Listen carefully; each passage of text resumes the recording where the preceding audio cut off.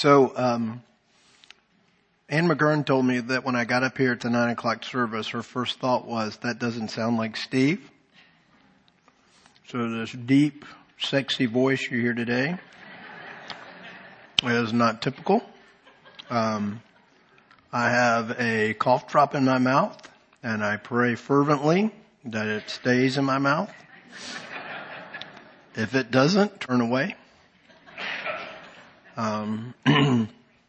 It's that time of the year again when there's all sorts of great things floating around out in the air. And they like to nest in my nose. So in light of that, let me pray. Lord, thanks today that as we look forward to the change of the seasons and we see the beauty coming to life all around us, that reminds us of your faithfulness. It reminds us of your care. It reminds us that the seasons come and go according to your plan, and you are ever faithful in that. Thanks for the beauty that we see coming to life around us, and I pray that would remind us that our destiny in you is beauty that never ends or grows old. So help us, encourage us with that today in the name of the Father, Son, and Holy Spirit. Amen.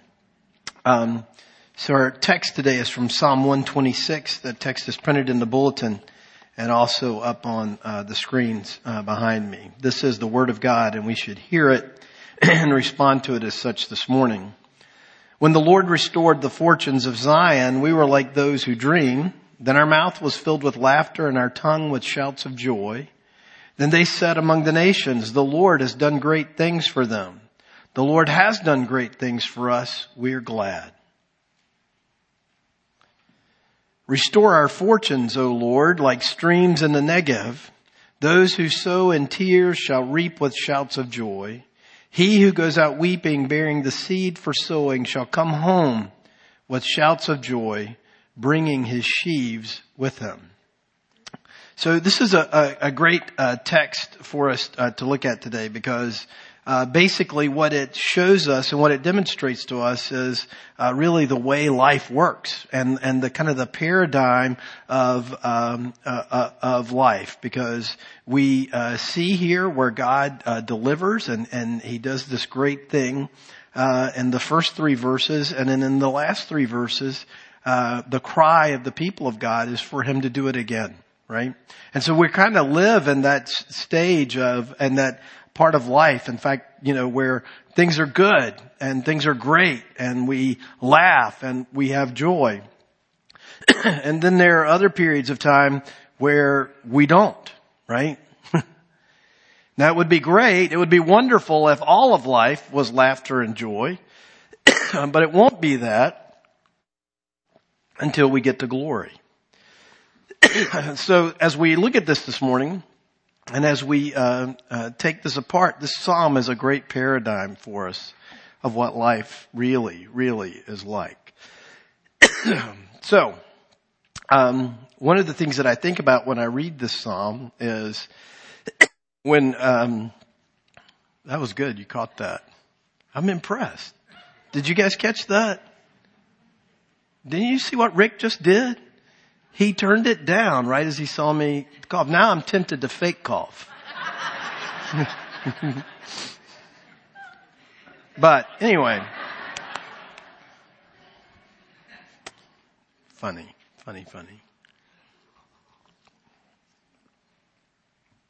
When I think about this text, I'm reminded of something that happened to us many years ago. And so in the late 80s, we struggled with infertility. We really desired to have a baby, and we were unable to. And then out of the blue, miraculously, we were able to conceive. And so we had friends that we'd gone to school with, friends and family scattered all over the world. And we let them know that we were going to have a little baby boy, and that to rejoice with us, and that everything was, that God had heard us. God had answered our prayers, and we anticipated his birth. And so that little boy died right before he was born. And so we ran into this situation with our friends that lived all over the world. They knew that the due date was coming or rapidly approaching or had come, and they would call us or get in touch with us to say, hey, calling to congratulate you. I know it's past the due date. And so we had the awkward thing of having to tell them what had happened to us. And it was hard on our friends, right? It was hard on us to lose a child, but, it was, these folks, what do you say when you call somebody expecting to hear the best of news and you hear devastating news?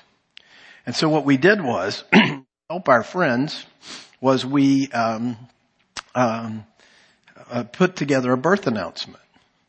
And we sent it out and it had on the birth announcement that great passage from Romans 8 where the promise of God to us is that neither death nor life nor any principalities or powers or anything can separate us from the love of God to us in Christ. Right? We'd gone from joy to mourning, continuing to cry out to God to restore our fortunes, right? As this text reads. Looking forward to and hoping in the promise of God and waiting for Him to fill our mouths and our hearts and our lives with laughter. And so about a little more than 2 years later, when our oldest son arrived, we sent out a birth announcement with this text. He who goes out weeping, bearing the seed for sowing, shall come home with shouts of joy, bearing his sheaves with him. We lived that. We lived that. Much of the Christian life, much of our lives in this world is living that, right? And so this is a great psalm for us to read and to contemplate and to think about as we head towards the latter stages of Lent and we move towards those great events of Holy Week, and then we celebrate the resurrection of Christ for us on Easter Sunday. So let's dig into this a little bit, right? So we don't fully know the context of Psalm 126. Older commentators fix this psalm as a psalm that was sung by the people of God when they came back from the Babylonian captivity. And that seemed to fit with that, but more later contemporary commentators, and I think they're right, say that it could be that, but it could be any number of things, right? It could be written about deliverance from captivity or siege or famine or any number of troubles, right? And the fact is, like I've said, that's the paradigm of the way in which we live, right? It would be great for us if we could live right here in Verse 2, our mouth was filled with laughter and our tongue with shouts of joy, right? It would be awesome if we could live like that all the time. But the fact of the matter is, we live in tension with that all the time. We live in a place where it is difficult and challenging, and yet then we live in days where God seems to be quick to respond to us, and we feel the deliverance and the grace and the mercy and the power of God in our lives in really profound ways. And so this psalm comes at us and it's divided into two parts. First, the first 3 verses, joy remembered as we look back and remember the great things that God has done for us. And then joy requested in hope in verses 4 through 6. So let's look at 1 through 3 to begin with. So joy remembered. So, memory of the Lord's grace, goodness, and mercy are always drivers of joy, right? So whenever you can think of, whenever you are reminded of things that you cried out to God for and He did those things for you, or where you remember the grace and the mercy of God when maybe you cried out for healing, maybe you cried out for a job, maybe you cried out for a relationship or a child or whatever it was, and that when God delivered those things to you, it was ecstatic, it was exciting, it was a wonderful thing. It caused you to laugh and to have joy, right?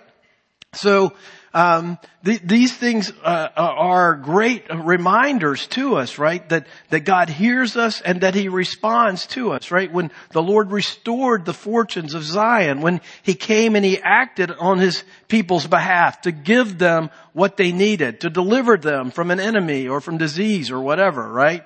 And these things are particularly sweet, and joy is particularly sweet to us in that moment where you see the deliverance of God. For instance, when someone is drowning and suddenly a lifeguard dives in and pulls them out of the water and saves them, they're particularly sensitive to joy at that moment, right? They're delighted that someone intervened on their behalf and saved them. And so that whenever we are fresh with the need to be delivered, and God's deliverance is quick and powerful and strong in our lives, it causes us to have joy. And so you know that there have been many times in your life, right, where you needed God to do something and He did it for you, and He did it for you in such a way that it gave you a sense of delight, right? Now, I know that the New Testament commands you to have joy all the time, right? Right? Well, it's sure easier to have joy when your fortunes have been restored than when not. Now, I'm here to tell you, you can't let circumstances determine your joy. But if joy were something that were present with us all the time, we would never need to say to God, we would never need to cry out to Him, "Hey, Lord, restore my fortunes. Hear my prayer. Act on my behalf. Deliver me in such a way," right? And so the heart of the people of God is for God's grace and mercy to be fresh and to be new and to be present in delivering us and reminding us and showing us that God there actually is a God who actually sees us, hears us, and is for us and is actively at work in our lives and in our world to deliver us, to save us, to be merciful, and to be gracious to us, right?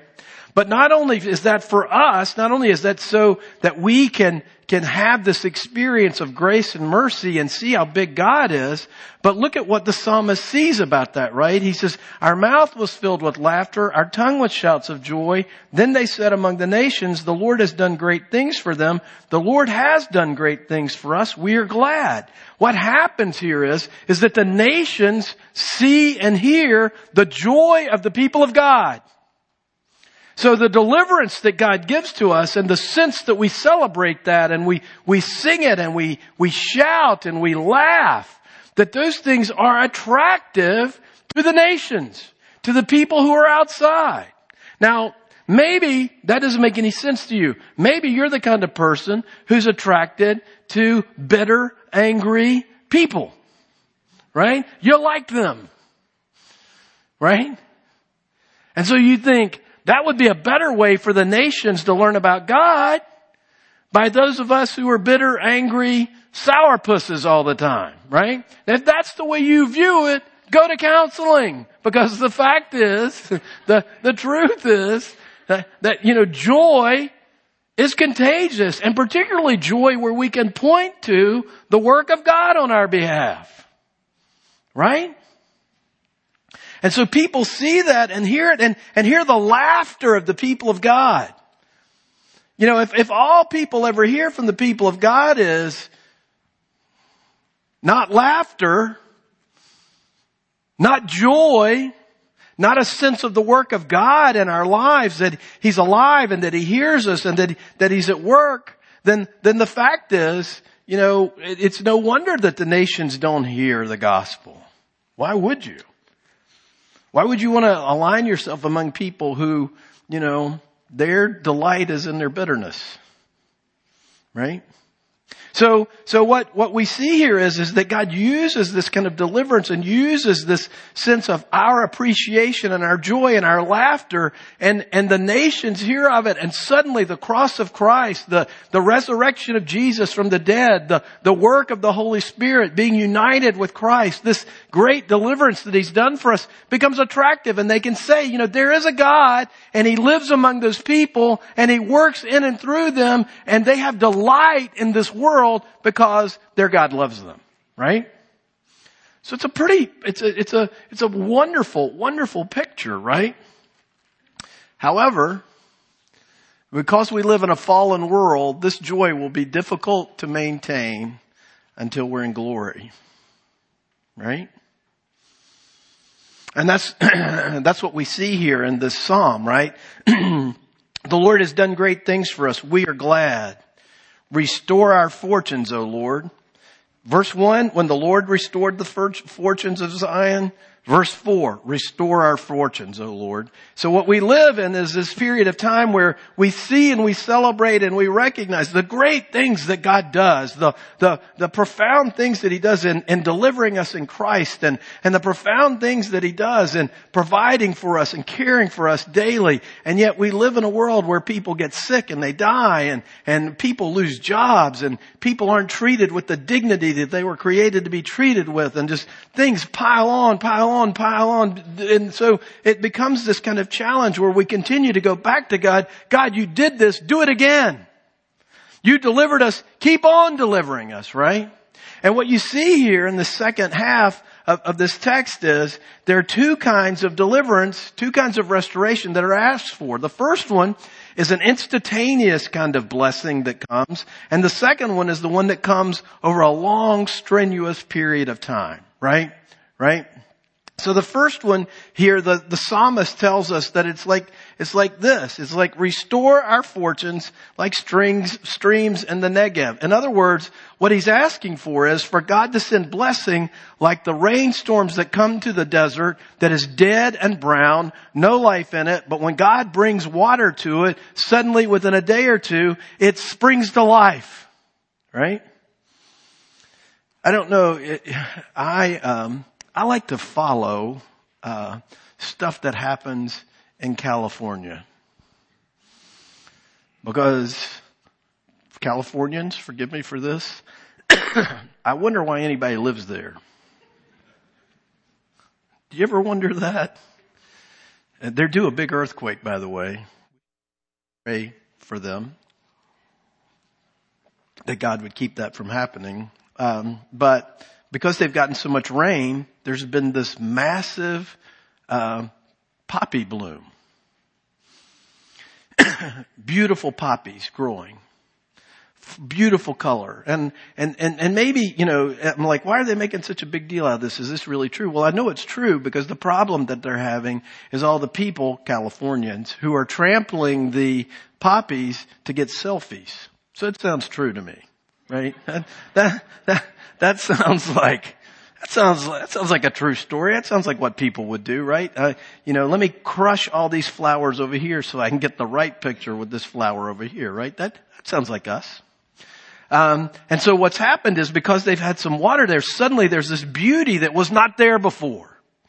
Certainly God works that way sometimes in our lives. Sometimes, before the prayer is even out of our mouth, suddenly life springs forth or blessing comes to us. I mean, it is stunning when God does that. Years ago, I used to, and I still do this, I study the different revivals that have happened over, in different places in the world. And the one revival that, has always been the most, profound to me was the 1904-1905 revival in Wales.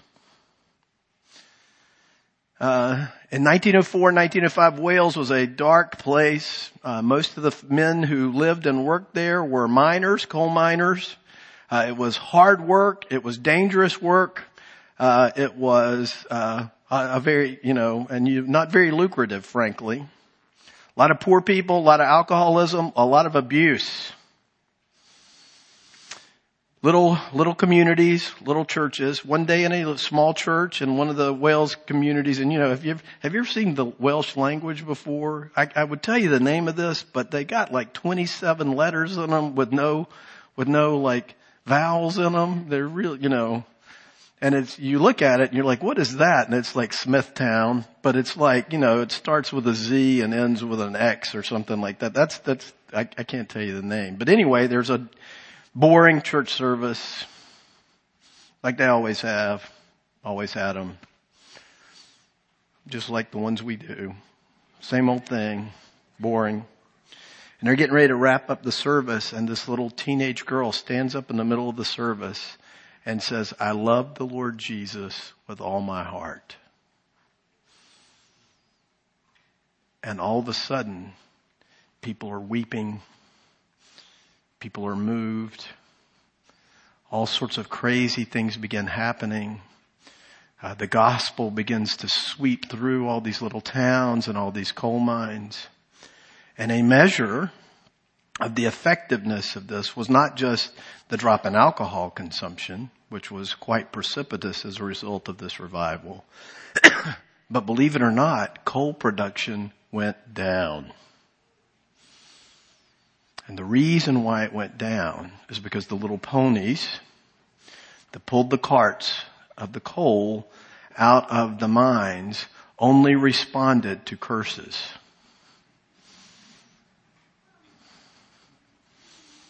You can look this up. And because those guys quit cursing at them, they didn't pull the coal. Right? Amazing. Out of nowhere, God shows up and does this dynamic, profound thing. Right? It's really irritating that he doesn't do that all the time. Right? I mean, that's what makes this so challenging in so many ways is if you can bring the streams to the desert, why in the world must I spend my life sowing in tears waiting on the harvest?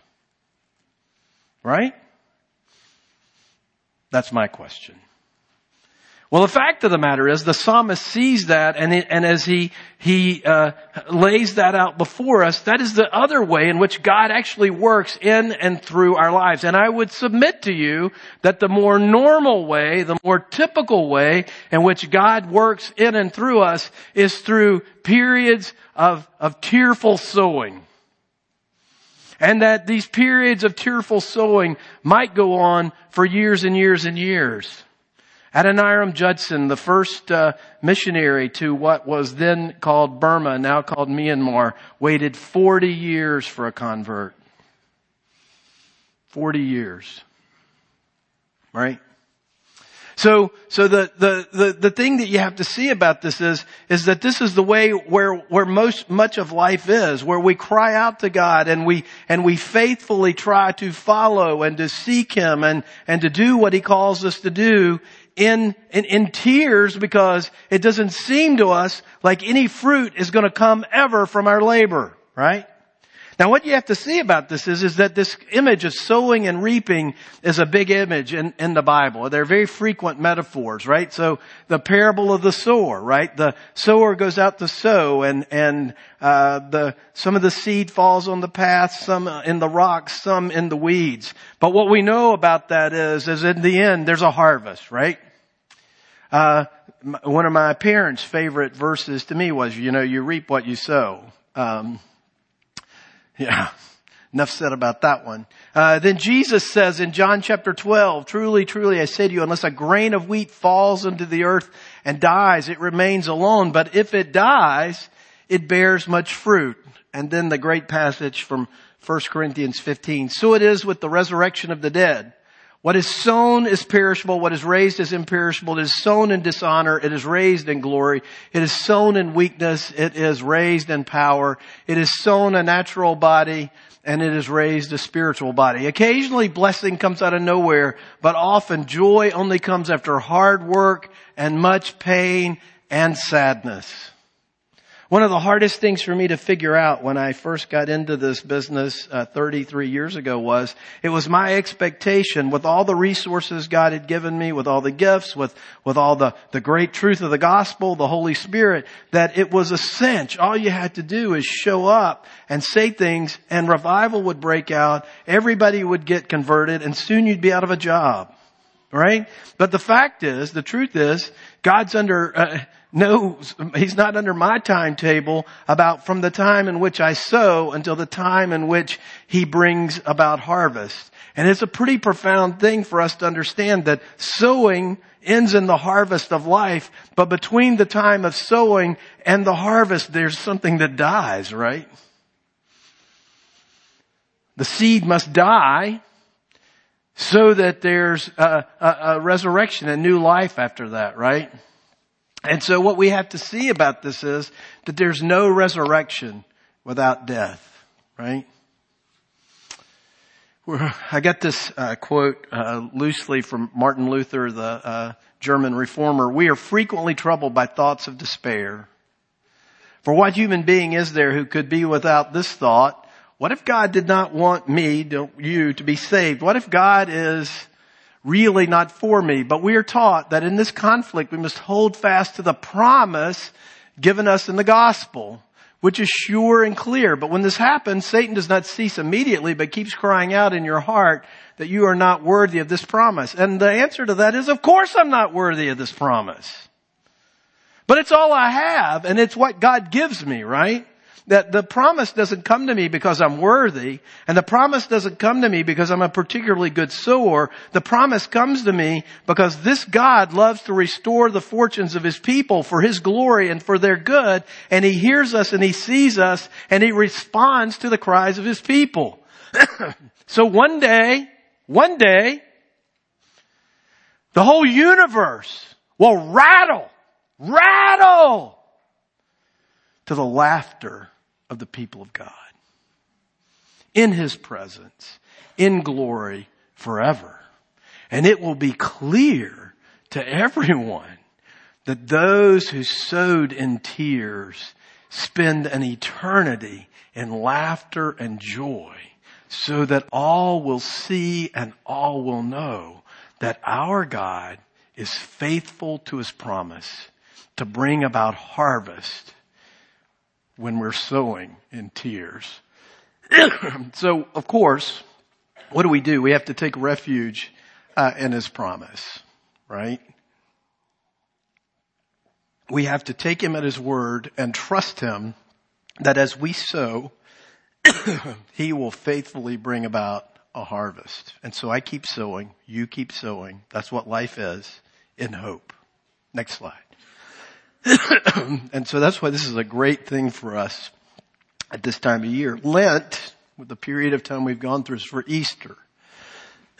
We're going with Jesus to the cross, not as a destination in itself, but because that way lies redemption and resurrection. Jesus redeems.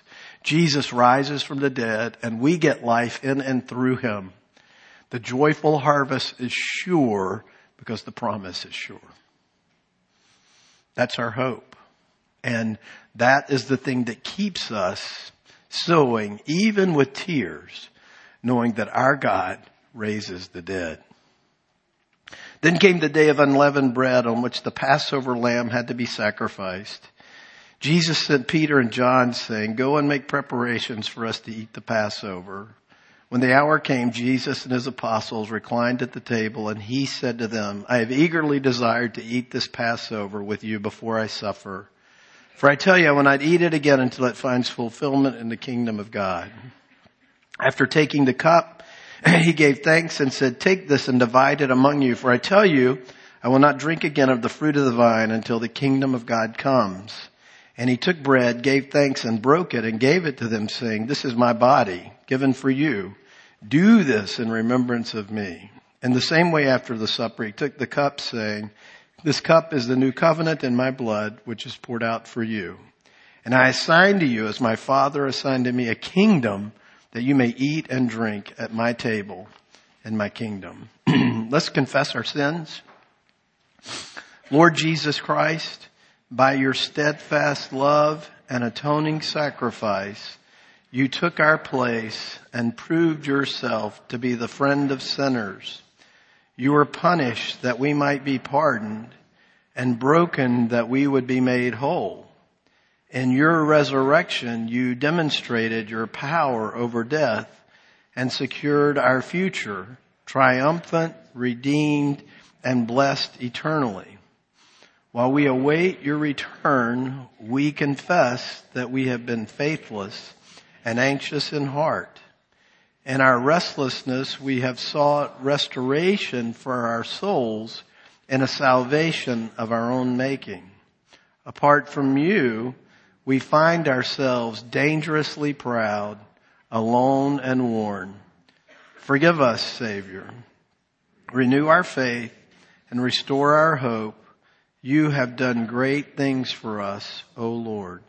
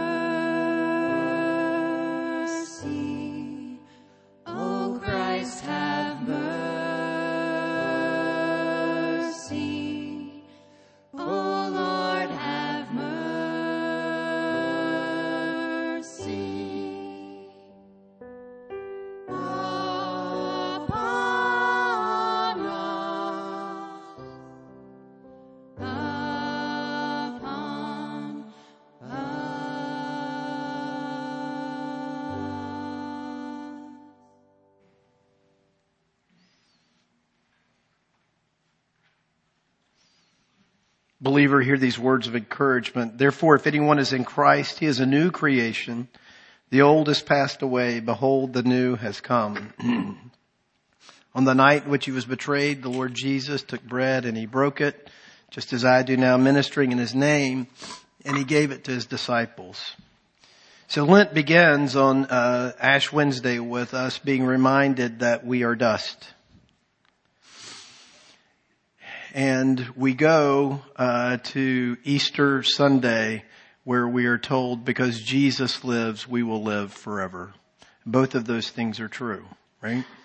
And so what happens between those two poles of our experience is sowing tearfully often and waiting to reap in joy.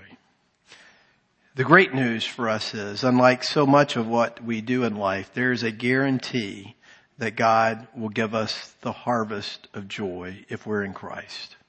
And so as we come to his table today, we are reminded that Jesus Christ lived and he died, that we proclaim his death and resurrection until he comes. And we look eagerly forward to the day where there will be no more tears, no more need to sow in tears, that all will be joy, to greater joy, to greater joy, to greater laughter, to greater joy. That's our hope. And that's what moves us, and that's what motivates us to entrust ourselves to the very promise of God in Jesus Christ. If you've come to that place in your spiritual life where you have no other hope except that, except what the promise of God, and that you proclaim that to a body of believers somewhere, he invites you today to again be renewed and restored and reminded of the goodness, the love of God for you, and the promise that a harvest of joy is coming. As the elders and deacons come down front to assist me, let me remind you, the outer ring is wine, the inner rings is grape juice. All the bread is bread that is gluten-free.